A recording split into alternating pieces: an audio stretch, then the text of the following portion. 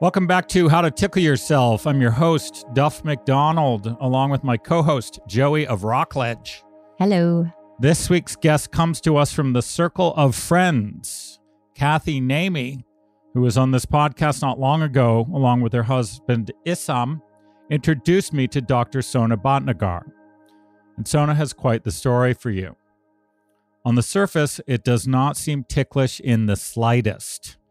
12 years ago, her husband was killed in a motorcycle accident. Just 10 months later, her son died of bone cancer. Not surprisingly, she fell into a pit of despair. But time, willpower, self-reflection, and a conscious acceptance of what had happened to her brought her back from the edge. She wrote about her experience in a book called Grief Healed, a physician's guide to dealing with grief and thriving. She's got a blog and a website called griefhealed.com. We all know people who have lost loved ones. In my family in particular, we recently lost my brother-in-law a couple years ago. And so we invited Sona onto the program to talk to us about what happens when the tickle seems all but gone and how to get it back. Welcome to the show, Sona. It's great to have you. Hi, Duff and Joey. Thank you so much for having me on your podcast. I'm excited to talk to you both today and to the listeners also. Great. We're excited to have you.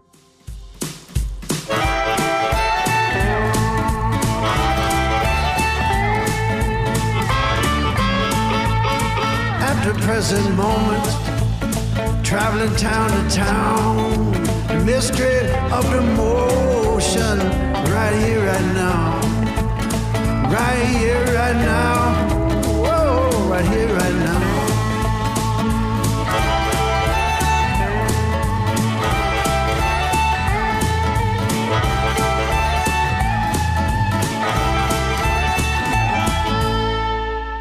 So, I let off there with the tragic part of your story, Sona. Tell us, fill out the picture for us. Tell us a little bit more about you, and then we can get to the grief stuff in time. Okay, but I have to tell you, I love your opening music, by the way. It's so fun and uplifting, and I don't even want it to stop, but oh well, time to talk. So you know what? Thank you. We asked our friends in Toronto, blues singer and guitarist, back when we started this podcast. I've been fans of them for 30 years. And it was during quarantine. And I got in touch with them and I said, I bet you're not doing anything right now. and as musicians and performers, I thought they would be just chomping at the bit to get some music going. And I asked them if they'd write the theme song. It's amazing. It's the best thing ever. I loved it. I did not want it to stop. I'm like, keep going. They have more music. They're great all the way. We drove to Canada to see them. They are amazing. Well, thanks for telling me because I'm going to listen to them now. Yeah. So you asked me to tell about myself a bit. Hello, everyone. Again, my name is Sona Bhatnagar. My parents are originally from India. And I tell you this because my book has a lot of spirituality in it. Not religion, but spiritual. I was born in Nairobi, Kenya, and moved to the States when I was 10 years old. I did my medical training at the University of Florida and moved to Maryland about 30 years ago when I got married. I had 3 huge losses, which I'll talk about shortly, that propelled me to write the book called Grief Healed. And again, I have to warn you, it's a spiritual book, it's a memoir, and it's a self-help book. I have a lot of left brain people saying there's a lot of spirituality in there, and the right brain people just love it. And that's because as I was going through these losses, the universe, God, whatever you want to call it, kept warning me about my losses, which were coming up. And of course, I chose to listen and chose to ignore, I should say, not listen. I chose to ignore it. So this book is also a way for me to tell people to listen to the inner voice. It's real. And if that didn't top it off, I had a near-death experience that pretty much clinched the deal after that. And I tell you, nothing like having a near-death experience. It proved to me more than ever that we never die. You know, our souls are limitless, endless, timeless, imperishable. This is where my Indian culture comes in. And I want to tell people that, yes, you're going to meet your loved ones, your family, your friends, your pets, everyone you've known in your lifetime will be waiting to greet you when it's your turn to go home. And I kind of want to tell people death is only the beginning. It's actually a doorway to the other side, to bring a fully etheric being. It's all love and light and love. It's like, I know you keep saying on your podcast, Joey's just love incarnate. And that's how we need to be, Joey. It's all love on the other side, love and bliss. And also to tell people, no matter what our everyday living situation is as humans, we need to remember that we're spirit first, having a human experience. So the book is all about all of that stuff. And I wrote the book because, as you sort of mentioned, things happened to me in my life that went from bad to worse. And I found out my husband, who I love more than life itself, had cheated on me. And then a few months after that, my 16-year-old son was diagnosed with bone cancer, which had already spread when we found it. A few months after that, my husband was killed instantly in a motorcycle accident. And a few months after that, my son died after suffering horrendous rounds of radiation and chemo. So all of these things, like the affair, the death of the husband, death of child, all of these happened within 18 months. And it was very devastating. And honestly, I was trying to get hope. I wanted someone to tell me something positive, like that I was going to do better, that not only was I going to survive, but I was going to thrive. And honestly, when my husband died in 2011, I went through all sorts of websites and groups, and I really couldn't find anything that kind of would give me a light at the end of the tunnel, because I wanted hope and I wanted to know that I was going to do better than I currently was. And I couldn't find anything. So I started doing stuff on my own, which is the basis of this book. And as I started getting better, people would ask me questions like, why are you so happy your husband died or your son died? And how come you're not blaming God? And I had a woman whose 96-year-old mother died 2 years before. And she was telling me she was crying every day because she couldn't get out of her depression. She was stuck in that grief. And it kept going on like that. Someone had lost their spouse. They went through a divorce, lost their job. Somebody they loved died. And we all know lots and lots of people are stuck in grief and they don't know how to go on. And I sort of realized my husband and son didn't die for a reason. I couldn't just sit around twiddling my fingers. I had to help people through their grief and loss. And so I wrote this book, and it's again a memoir, a self-help, spiritual. And I wanted to tell people, look, this and this happened to me. My life wasn't perfect. It wasn't perfectly balanced. I'm not perfect. And life was not all goody-goody either. It wasn't boom, boom. One day I was sad and the next day I was miraculously happy. But there's a process to the grief. There's a beginning stage. There's an intermediate stage. But my life moved on and I re-emerged, joyful and happy and excited. And I wanted to share what happened to me. And I did some really stupid things and I did some brilliant things. So I'm sharing all that. And I wanted people to have an aha moment and to say, well, if she went through all that shit and came out okay, maybe I should try her suggestions, it made her feel better. So what, if you could just tell us, if we can just back up just a little bit, what exactly is grief? How is that different from just like feeling sad, or can you just explain that a little bit more?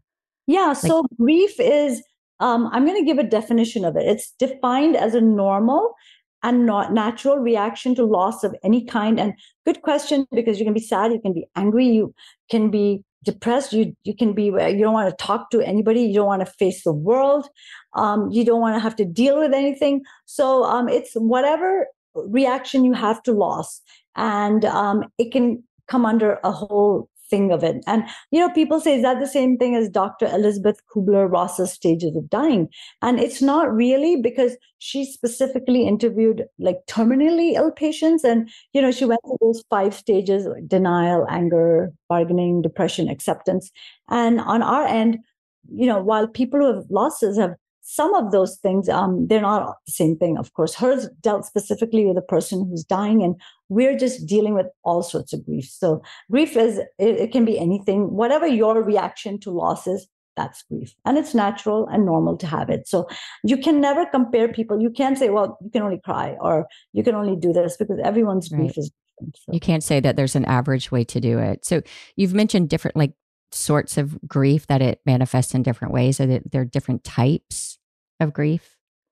Yeah, well, there are 43 different types of loss, for one thing. And I always tell people grief is individual and unique. I've had people who's like two women whose husbands have died, and one died after like 40 years, one after 38. And so the other one would say, well, I love my husband more because he died after 40. But you can't do that because the way people heal is going to be different. How long it takes them to feel better is going to be different. And never ever compare because it's just never the same, never. So can you take us through, I was just thinking there when you were talking about your own experience, I was like, oh my God, I don't know if I'd be able to work. Can you tell us, like, were you, how, if so, were you incapacitated, and how did you work through that? Yeah, well, oh my gosh. So the first death was unexpected. My son had cancer and he had end stage. So we knew he was going to die. The people at NIH, I was in Maryland at that time, Bethesda, they said, he's not going to live. So I knew.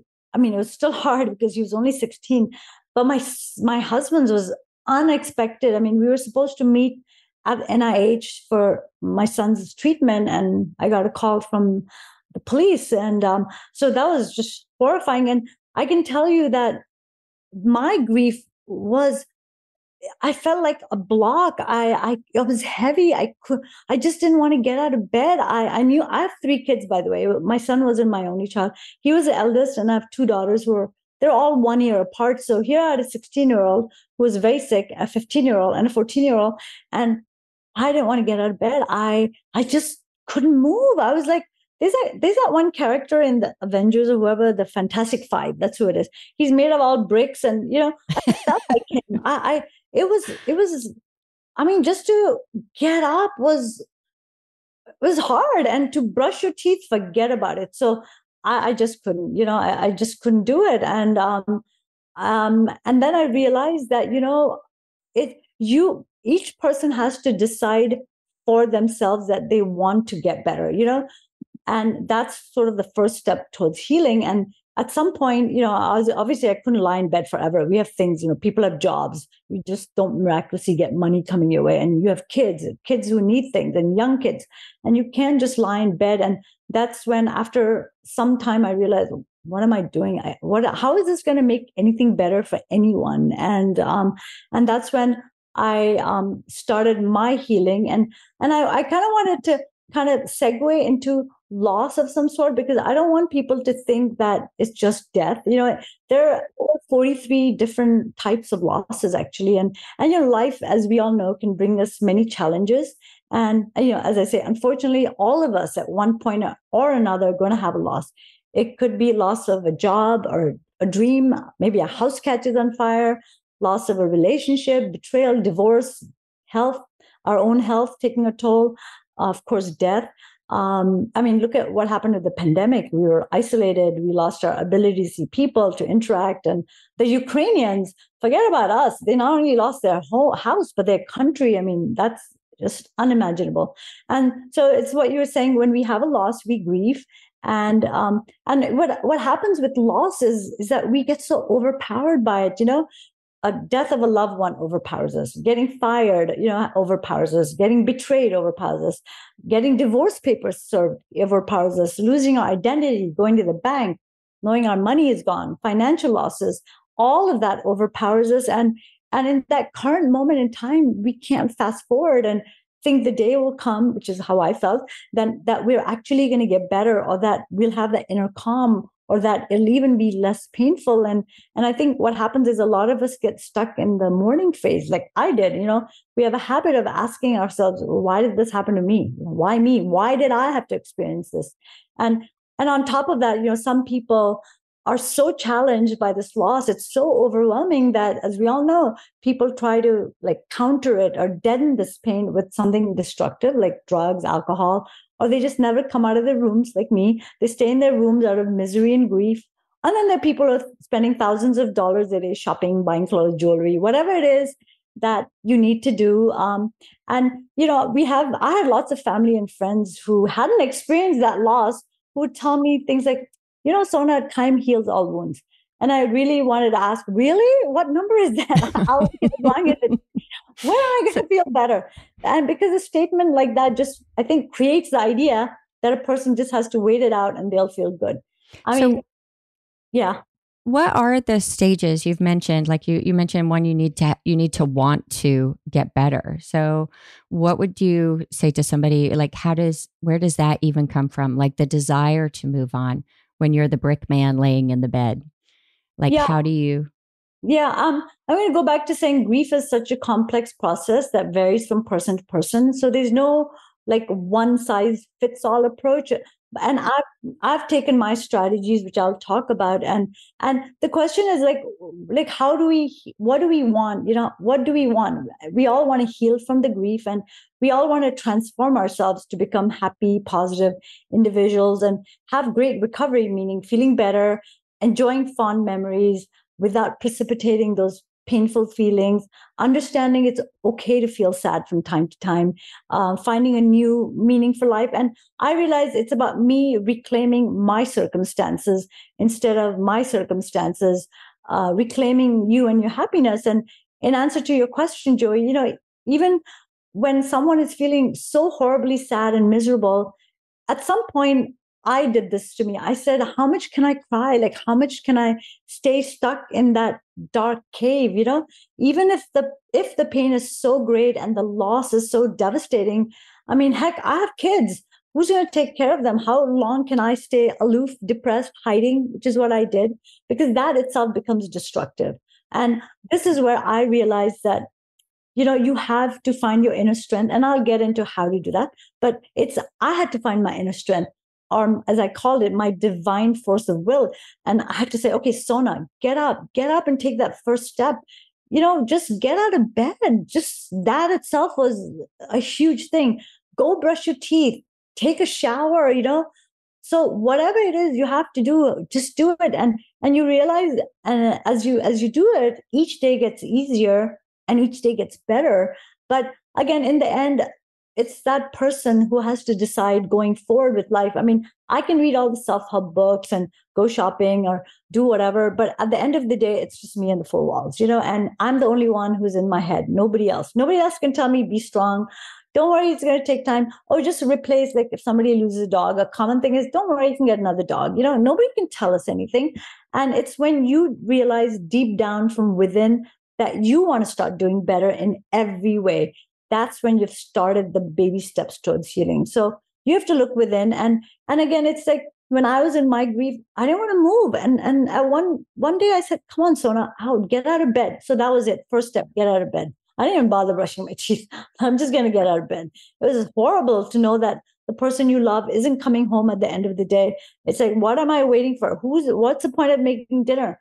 And then, you realize, wait, they have kids, or wait, you have a job, you have to start doing this. And so that's what it is that you have to look deep down within you and start that healing process, and are there practical steps though you talk about in Grief Healed, like things to do? Yes. So there are many things we can do. And I'll go through a bunch right now.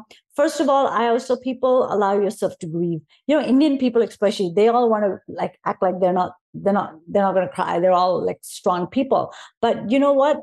Give yourself the permission to experience the pain and sadness that comes with loss. It's such an essential part of healing.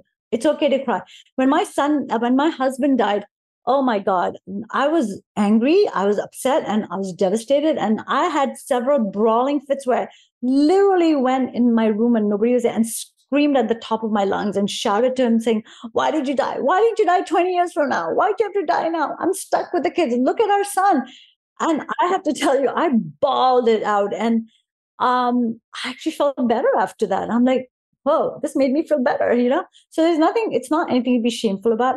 I did it many times. It's okay. Grief is a heart emotion after all, and we need to let it out. And, we have an ancient tribal proverb that says, before you see clearly, you've got to shed your tears to clear the way. So I tell people, cry, do what you want to. And people are like, oh, I have to work. I have kids. I can't cry all day. Exactly. A friend of mine once told me, Sona, when you have to cry, set a certain time, say 10 a.m. to 12 p.m. Just sit and think about your life. No, you don't waste the whole day. Focus a crying appointment. You can have a crying appointment. So every day, 10 to 12, like blah, blah, blah. I cuss this person out, that person out, God, whatever it is, I release my thoughts after that. Then you have to go about doing your day, doing the best you can, because we really can't sit all day crying. We have work, jobs, children, parents, dogs, whatever it is that need to be taken care of. So yeah, cry, just grieve. A big one is support, family and friends, because, strength doesn't just come from the inner self. It's really greatly aided by those who care, and who better than our family and friends. And these people will give us a listening ear, understanding, comfort. I would say definitely go to support groups and grief counseling, because these are people who have experienced similar losses. I find it's so helpful to listen to someone else's grief, because I'm like, what did he do what did she do when her husband died? Like, how are they coping? What made them feel better? And when you listen to other people, you realize you're not consumed by your own tragedy anymore, and you're not stuck so much in its misery. So definitely, that's an interesting point. When I spent some time in AA years ago, and one of the upsides of it sort of was listening to disaster stories that were worse than yours. Yeah. So you could get out of your own spiral of self-pity by realizing, oh shit, I actually don't even have it that bad. And death is a different thing, right? Your loss of your husband is your loss of your husband. But just sort of some sense of relativity where it's like, I need to stop feeling sorry for myself because other people have even greater challenges, but also in addition to the support from the group. So I found a multifaceted experience there, listening to other people's stories too. Totally agree, because when I found out my husband cheated, which was horribly devastating to me, I felt like I was the only person whose husband cheated on them, or whose I mean, it's not funny. Sorry, but yeah. I'm stupid. Exactly. And I was like horrified. I did not talk to my family and friends. And I'm like, oh my God, I have such a big ego, right? Like, why did he cheat? What did I do? I'm the best wife there is. I take care of the kids. I had kids. I take care. Of course. Why would anybody cheat on me? Then only to realize the whole world around me has spouses who cheat. And then I'm listening to the stories. And of course, my husband is like, I'm so sorry, Sona. I didn't mean this. I'm so sorry. Here he is apologizing. And then I'm hearing these people whose husbands and wives left them for someone else. And I'm like, oh my God, I have a chance to make this better. What the hell am I getting all consumed for? This isn't the end of the world. I mean, it's bad, but he's coming back. He's coming to tell you he's sorry, accept it, be grateful, go on. And I agree with you. When you hear someone else's tragedy, it really makes you can just put yours in perspective. Yeah. Yeah. You mentioned when we first talked, something about a bucket list, putting together a bucket list. Tell us about that in terms of getting over grief. Yeah. Okay. I'm gonna do that right now, but I'll go back into the other ways also. I came up with something. So I read this book. I always feel God and spirituality, there's always some connection. You think it's a coincidence. It's never. I love to read books, and I have this habit where I'll just read the first one or two sentences, and if it doesn't get me, I'm like, forget it. So one day when my husband had died, my son was doing well relatively. The other girls were in school. I decided to go to the library, and I went to this new book section, and my hand just went to this book, and I pulled it out, and it was called 20 Wishes. And I'm like, oh, what is this? And I looked at it, and it was a book about these widows. Oh my God, I could not believe it. Widows who had lost their husbands and they didn't know what to do. And that was it, 20 wishes. And I'm like, oh, I have goosebumps even now. And I'm like, what the hell? So I started doing this wish list or bucket list. And now I tell people, your list can be any length, from 1 to 2 items to several, but each item has to be a goal to achieve or a life experience to embrace. And please don't even think whether you can do it or not. Just let your mind be uninhibited and tell yourself everything is possible. And, people say, well, what do I do? What do I ask? So I said, ask yourself, what will make life more meaningful? What gives you happiness and drives your passion? What are your biggest dreams and goals? And what do you want to experience in this lifetime? And and for women especially, what did you do that made you happy 20 years ago? Because On most our of podcast, we would say, what tickles you? What tickles you? What tickles you? That's exactly it. What tickles you? And for me, a big one was, if you were on your deathbed, what is one thing you wish you had done? And so, because when you do this, you realize your passion for life, as you did, Duff, and you rediscover the things that bring you the most joy and lead you to your life purpose. you, Duff. And I tell people, don't try and impress anyone or add things just because someone else is, and you don't need to do anything earth shattering, because sometimes the simplest goals are the most satisfying. As an example, my bucket list was to learn to meditate, take an art class, adopt a dog from a shelter. And then I started doing things like meetup groups for grief, hiking in the Himalayas. Now, because I am a medical doctor, I wanted to volunteer in a third world country. And I wanted to meet a man and fall in love. So I did all these things. You don't have to be a widow, and you don't have to go through grief to be qualified to write this. Anyone can and should, because it's fun. But especially, for those going through a loss, it's so important, because, we're constantly thinking about, oh my God, I should have done this. I could have done this. He should not have taken that medicine. And it's just like a vicious cycle that never stops in your head. And when you're finally making a list, it just gets you out of your headspace of loss, and suddenly, initially, for a time, your head is busy with a list. And even if it's just for half an hour, you're not kind of going over and over what happened. And for the first time, you're actually not feeling bad. And of course, the grief isn't going to go away all at once, but you've got to let that little light shine. And this is a break that helps you. So it kind of helps you find that breathing space in grief. It gives you direction, focus, purpose to life. So that is a huge, one of the biggest reasons I wrote my bucket list, which helped me a lot.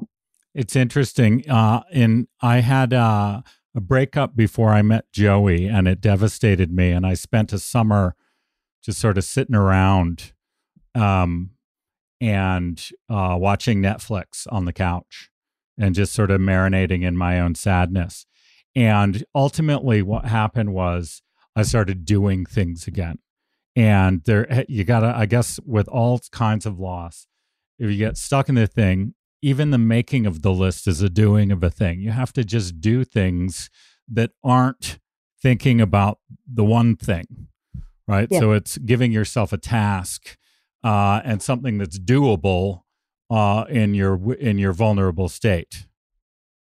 Yeah, and it takes you out of that vicious cycle, and something fun that you're actually excited about, and you're like, oh my gosh, I can do this. Is what I've wanted to do. I've been, and you start doing it because you made your list. You can't just let it sit there, right? You got to do it.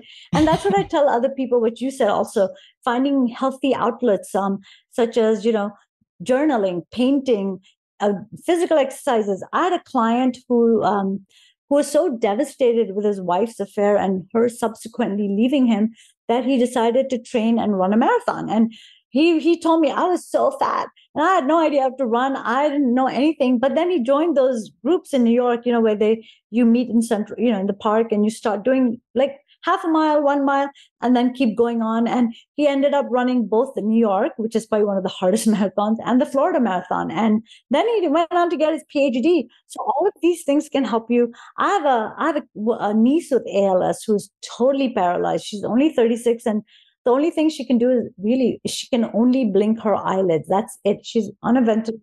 She's got a feeding tube, but she wrote a book. She wrote a memoir on her eye gaze computer. She takes chess classes. Wow.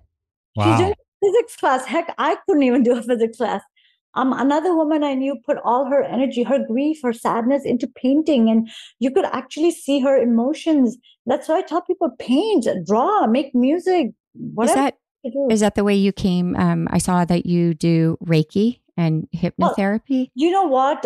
No, actually, I think God always has this life for you. It's like saying man plans, God laughs, right?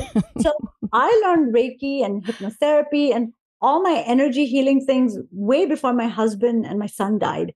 So wow. I really learned all these things, which is great for me, because after this happened, I could, deepen that and use it more.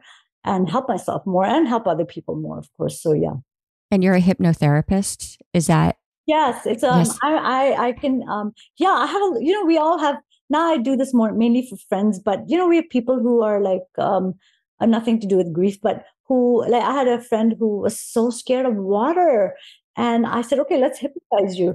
And so you went in, because when you're hypnotized, you're not like, you always think people are putting a pendulum and you're in la la land. Nothing, never like that. It's, you really are hyper aware, if anything. So he saw himself in a state where he was like on a Viking ship and he was a captain, and it turned over and he killed all the people on it, and ever since then he's been scared. So then I had him I had him apologize to his sailors, who all told him, no, you were the best captain, things happen. And so he came out of this, and now he goes swimming in like San Francisco Bay, So That's amazing. Yeah, I mean, I have a lot of people who have had like neck pain and nobody can figure out what it is. They get CT scans and MRI scans, and then I'll do something like, let me do hypnosis, and they're like, wait, aren't you a medical doctor? I'm like, yeah, but this stuff is better.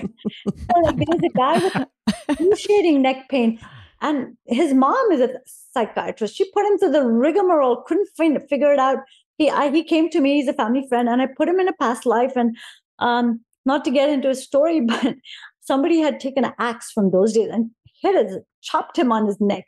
And so then I had him visualize that person who hit him on the neck, and, whatever they went through, apologizing this. And when he came out of it, you're never really gone and hypnotized. But when he finished the therapy session, he was like, oh my God, Sona, my neck pain is gone. And it's not come back. Wow.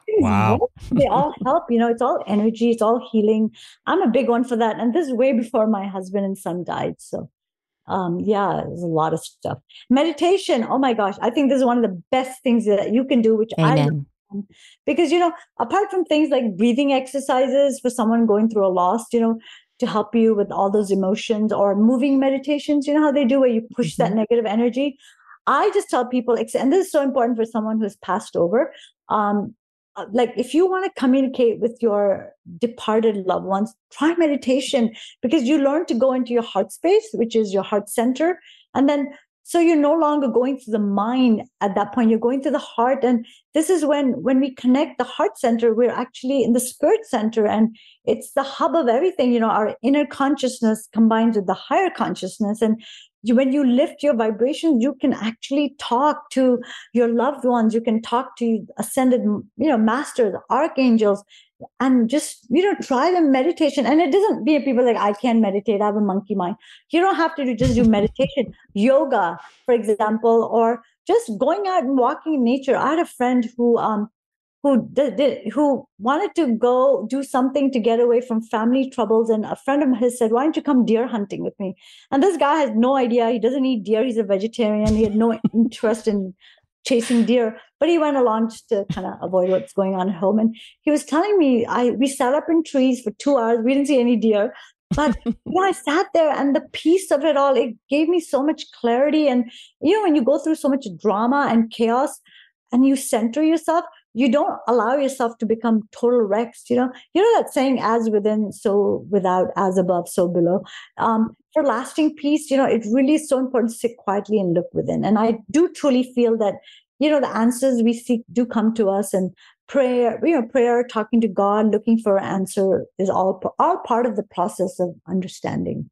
What's crazy is, so you're basically talking there about eliminating distractions, right? And I know this business school professor who wrote a book a couple of years ago, and they took an MBA class. So these are graduate students. And one of the tasks they had during the semester was to go spend an hour somewhere without their phone.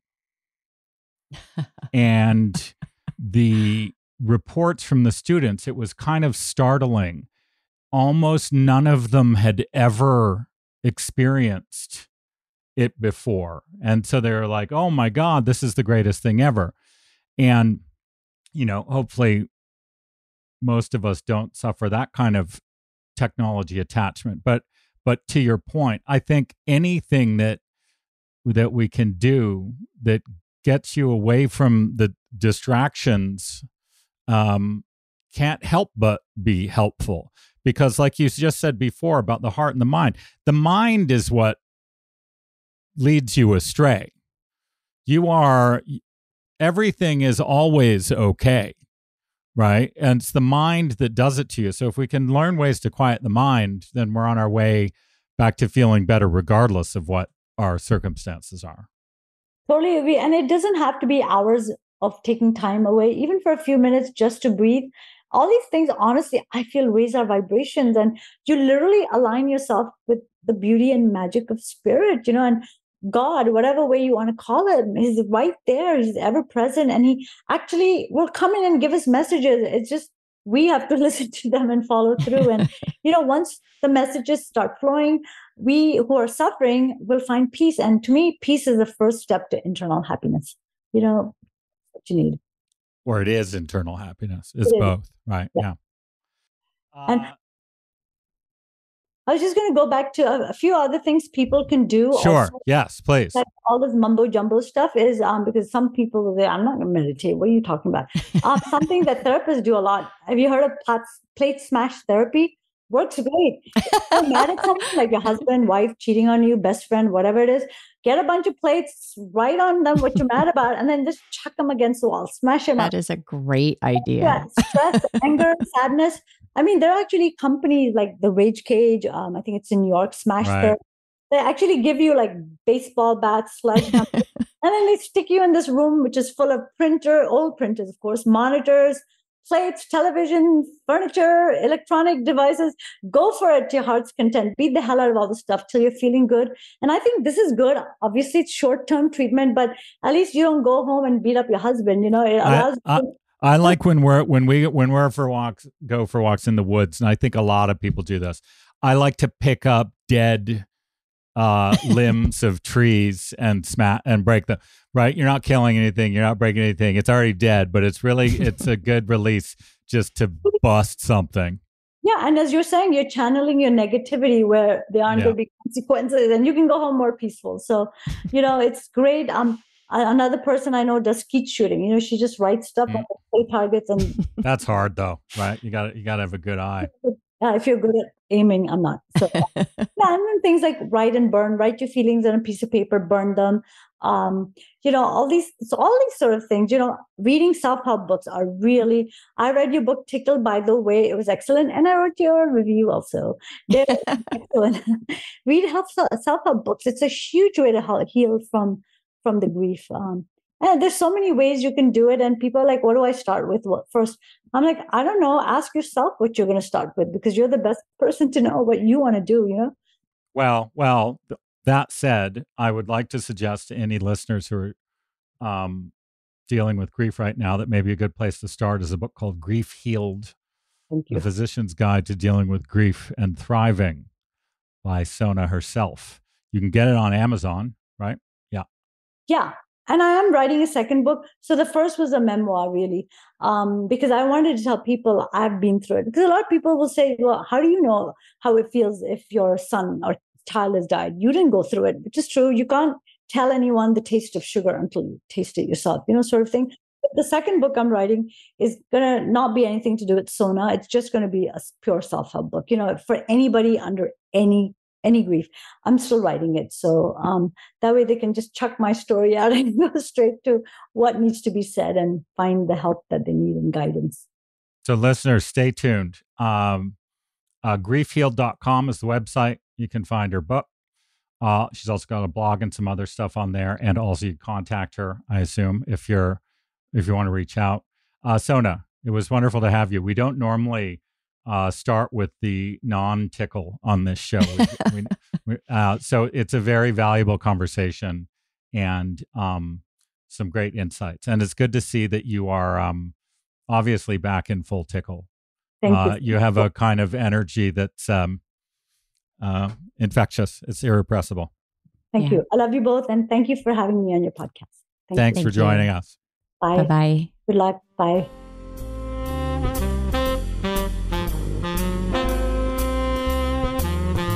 Wow. She's a tough cookie. So yes, tough cookie. Especially considering like she's a normal human. She said she couldn't get out of bed. But if you're, we all we want advice. We live in expert culture, right? Yep. A lot of people talk about things that they haven't necessarily experienced. And where we most want advice from is from people who know how to do the thing they're talking about. And she's bubbly, Mm-hmm.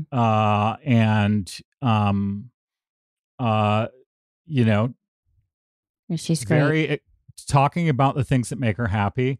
It's a decade ago, which seems like a long time, but a husband and a son. Yeah. So for her to have to bounce back, it's like if I'm stuck in that place, I think I will go to her and use her strategies because they clearly work. Yeah. And I love that she said it's not a one size fit all, right? Like we were talking earlier about how we live in a world where everybody wants like the average, where they're all talking about the average of this and the average of that, and that every situation, every human being is unique. So it's impossible to say that this will work for you or that your grief is like this person's grief, that all of it's different. It's great that she addresses that and gets into it. It's important. So I got two things for you here that are they're related if subtly. So one of the really important points she's making is if you can get back to your center, which is your eternal self, right? You can get past the thing that is dragging you down. So I've often described like when you break up with someone, and it's over. A lot of us think of heartbreak superficially. We think it's so sad, I wish I could have them back. And it's like, no, you don't, because you're incompatible, right? So what's actually happening with some of that grief is it's not necessarily just that you lost the person, it's that you lost the story that you were telling yourself, Mm-hmm. and you have to come up with a new story. And so the rejiggering of your worldview is just as traumatic as the loss of the relationship itself, right? It's different with death, right? Because we don't predict death, but like in a breakup, it's you're realizing that the story that you thought about the future was wrong, right? And you have to sort of get back to what you're being. So there's this term in Sanskrit, it's satyanash. Satya means truth, and nash means destruction, right? So satyanash is the total destruction of whatever it was that you felt to be true. So whenever we have awareness, so that this is a meditative and a meditative state thing, right? When the world appears to exist as it is, right? You have all these beliefs about things, and then something changed radically and it knocks your legs out from under you. It's only when your awareness merges back to yourself, into yourself, that absolute reality remains. So we experience satyanash, which is like your reality is ripped out from under you, but it's only your apparent reality, because your ultimate reality is your eternal self. And on a similar note, another way to think about that is that, so there's what's true and what's not true in life. The one true thing is the eternal subject, I, the fact that you exist, right? Capital T truth. Capital T truth. That is unimpeachable, right? And experiences are fleeting. So by comparison, they are relatively untrue. Right. So this is from our guy, Siddharameshwar Maharaj. And it's a bit of a mind bender, but he says, the one who experiences the illusion is the true, whereas the experience itself is untrue. That which is hidden or latent is the essence, the truth. And that which is manifest is untrue. So, in the context of grief, it takes a while to get around there, but you are the truth. The things that happen to you are not the truth. And what you want to do ultimately is get back to your own essence, right? And because that's where the source of, and Sona was talking about this, that's where the source of all your power is, right? It's in the self. And we get caught up in the things that happen to us, and a lot of them are obviously traumatic, but ultimately, the source of all your power is the self. It's the truth. And when we let go of the experiences, which is ultimately what the process of grief is all about, you can get back to what is and remains and will always be true, the essence of you. I read something this morning that said if you want to find grace in your life, you have to let go of your limitations, even your favorite ones. I love that. It's the same point. Yep. Right? All right. So we have a great quote here to end the episode. And again, it's somewhat on point. It's about happiness. But it's a great story that I read recently. I love it. It's by a Vedantic master. His name's Sri Atmananda. And he says the following: happiness is something beyond mental pleasure. It means tracing the source of happiness you have enjoyed to your real nature. The incessant pursuit of objects of pleasure by man and the real source of all that pleasure are clearly illustrated by the simple story of a dog. The dog got a dry bone and began to munch it hard for blood. This munching bruised its gum, and a few drops of blood came out. The dog immediately tasted this blood and thought it came from the bone. So it began to munch the bone harder, and more blood came out of its own mouth. This again the dog drank, until at last it was exhausted and left the bone. Exactly the same is the condition of man, who hunts after objects of pleasure, encouraged by the glimpses of pleasure he occasionally seems to enjoy immediately on contact with them.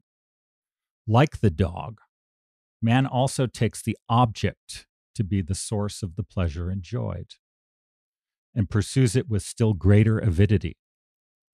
But the moment he comes to understand, all right, that it was his own real nature of happiness that he was enjoying all along in the name of pleasure, the pursuit of objects stops altogether, and he becomes self-centered and eternally happy.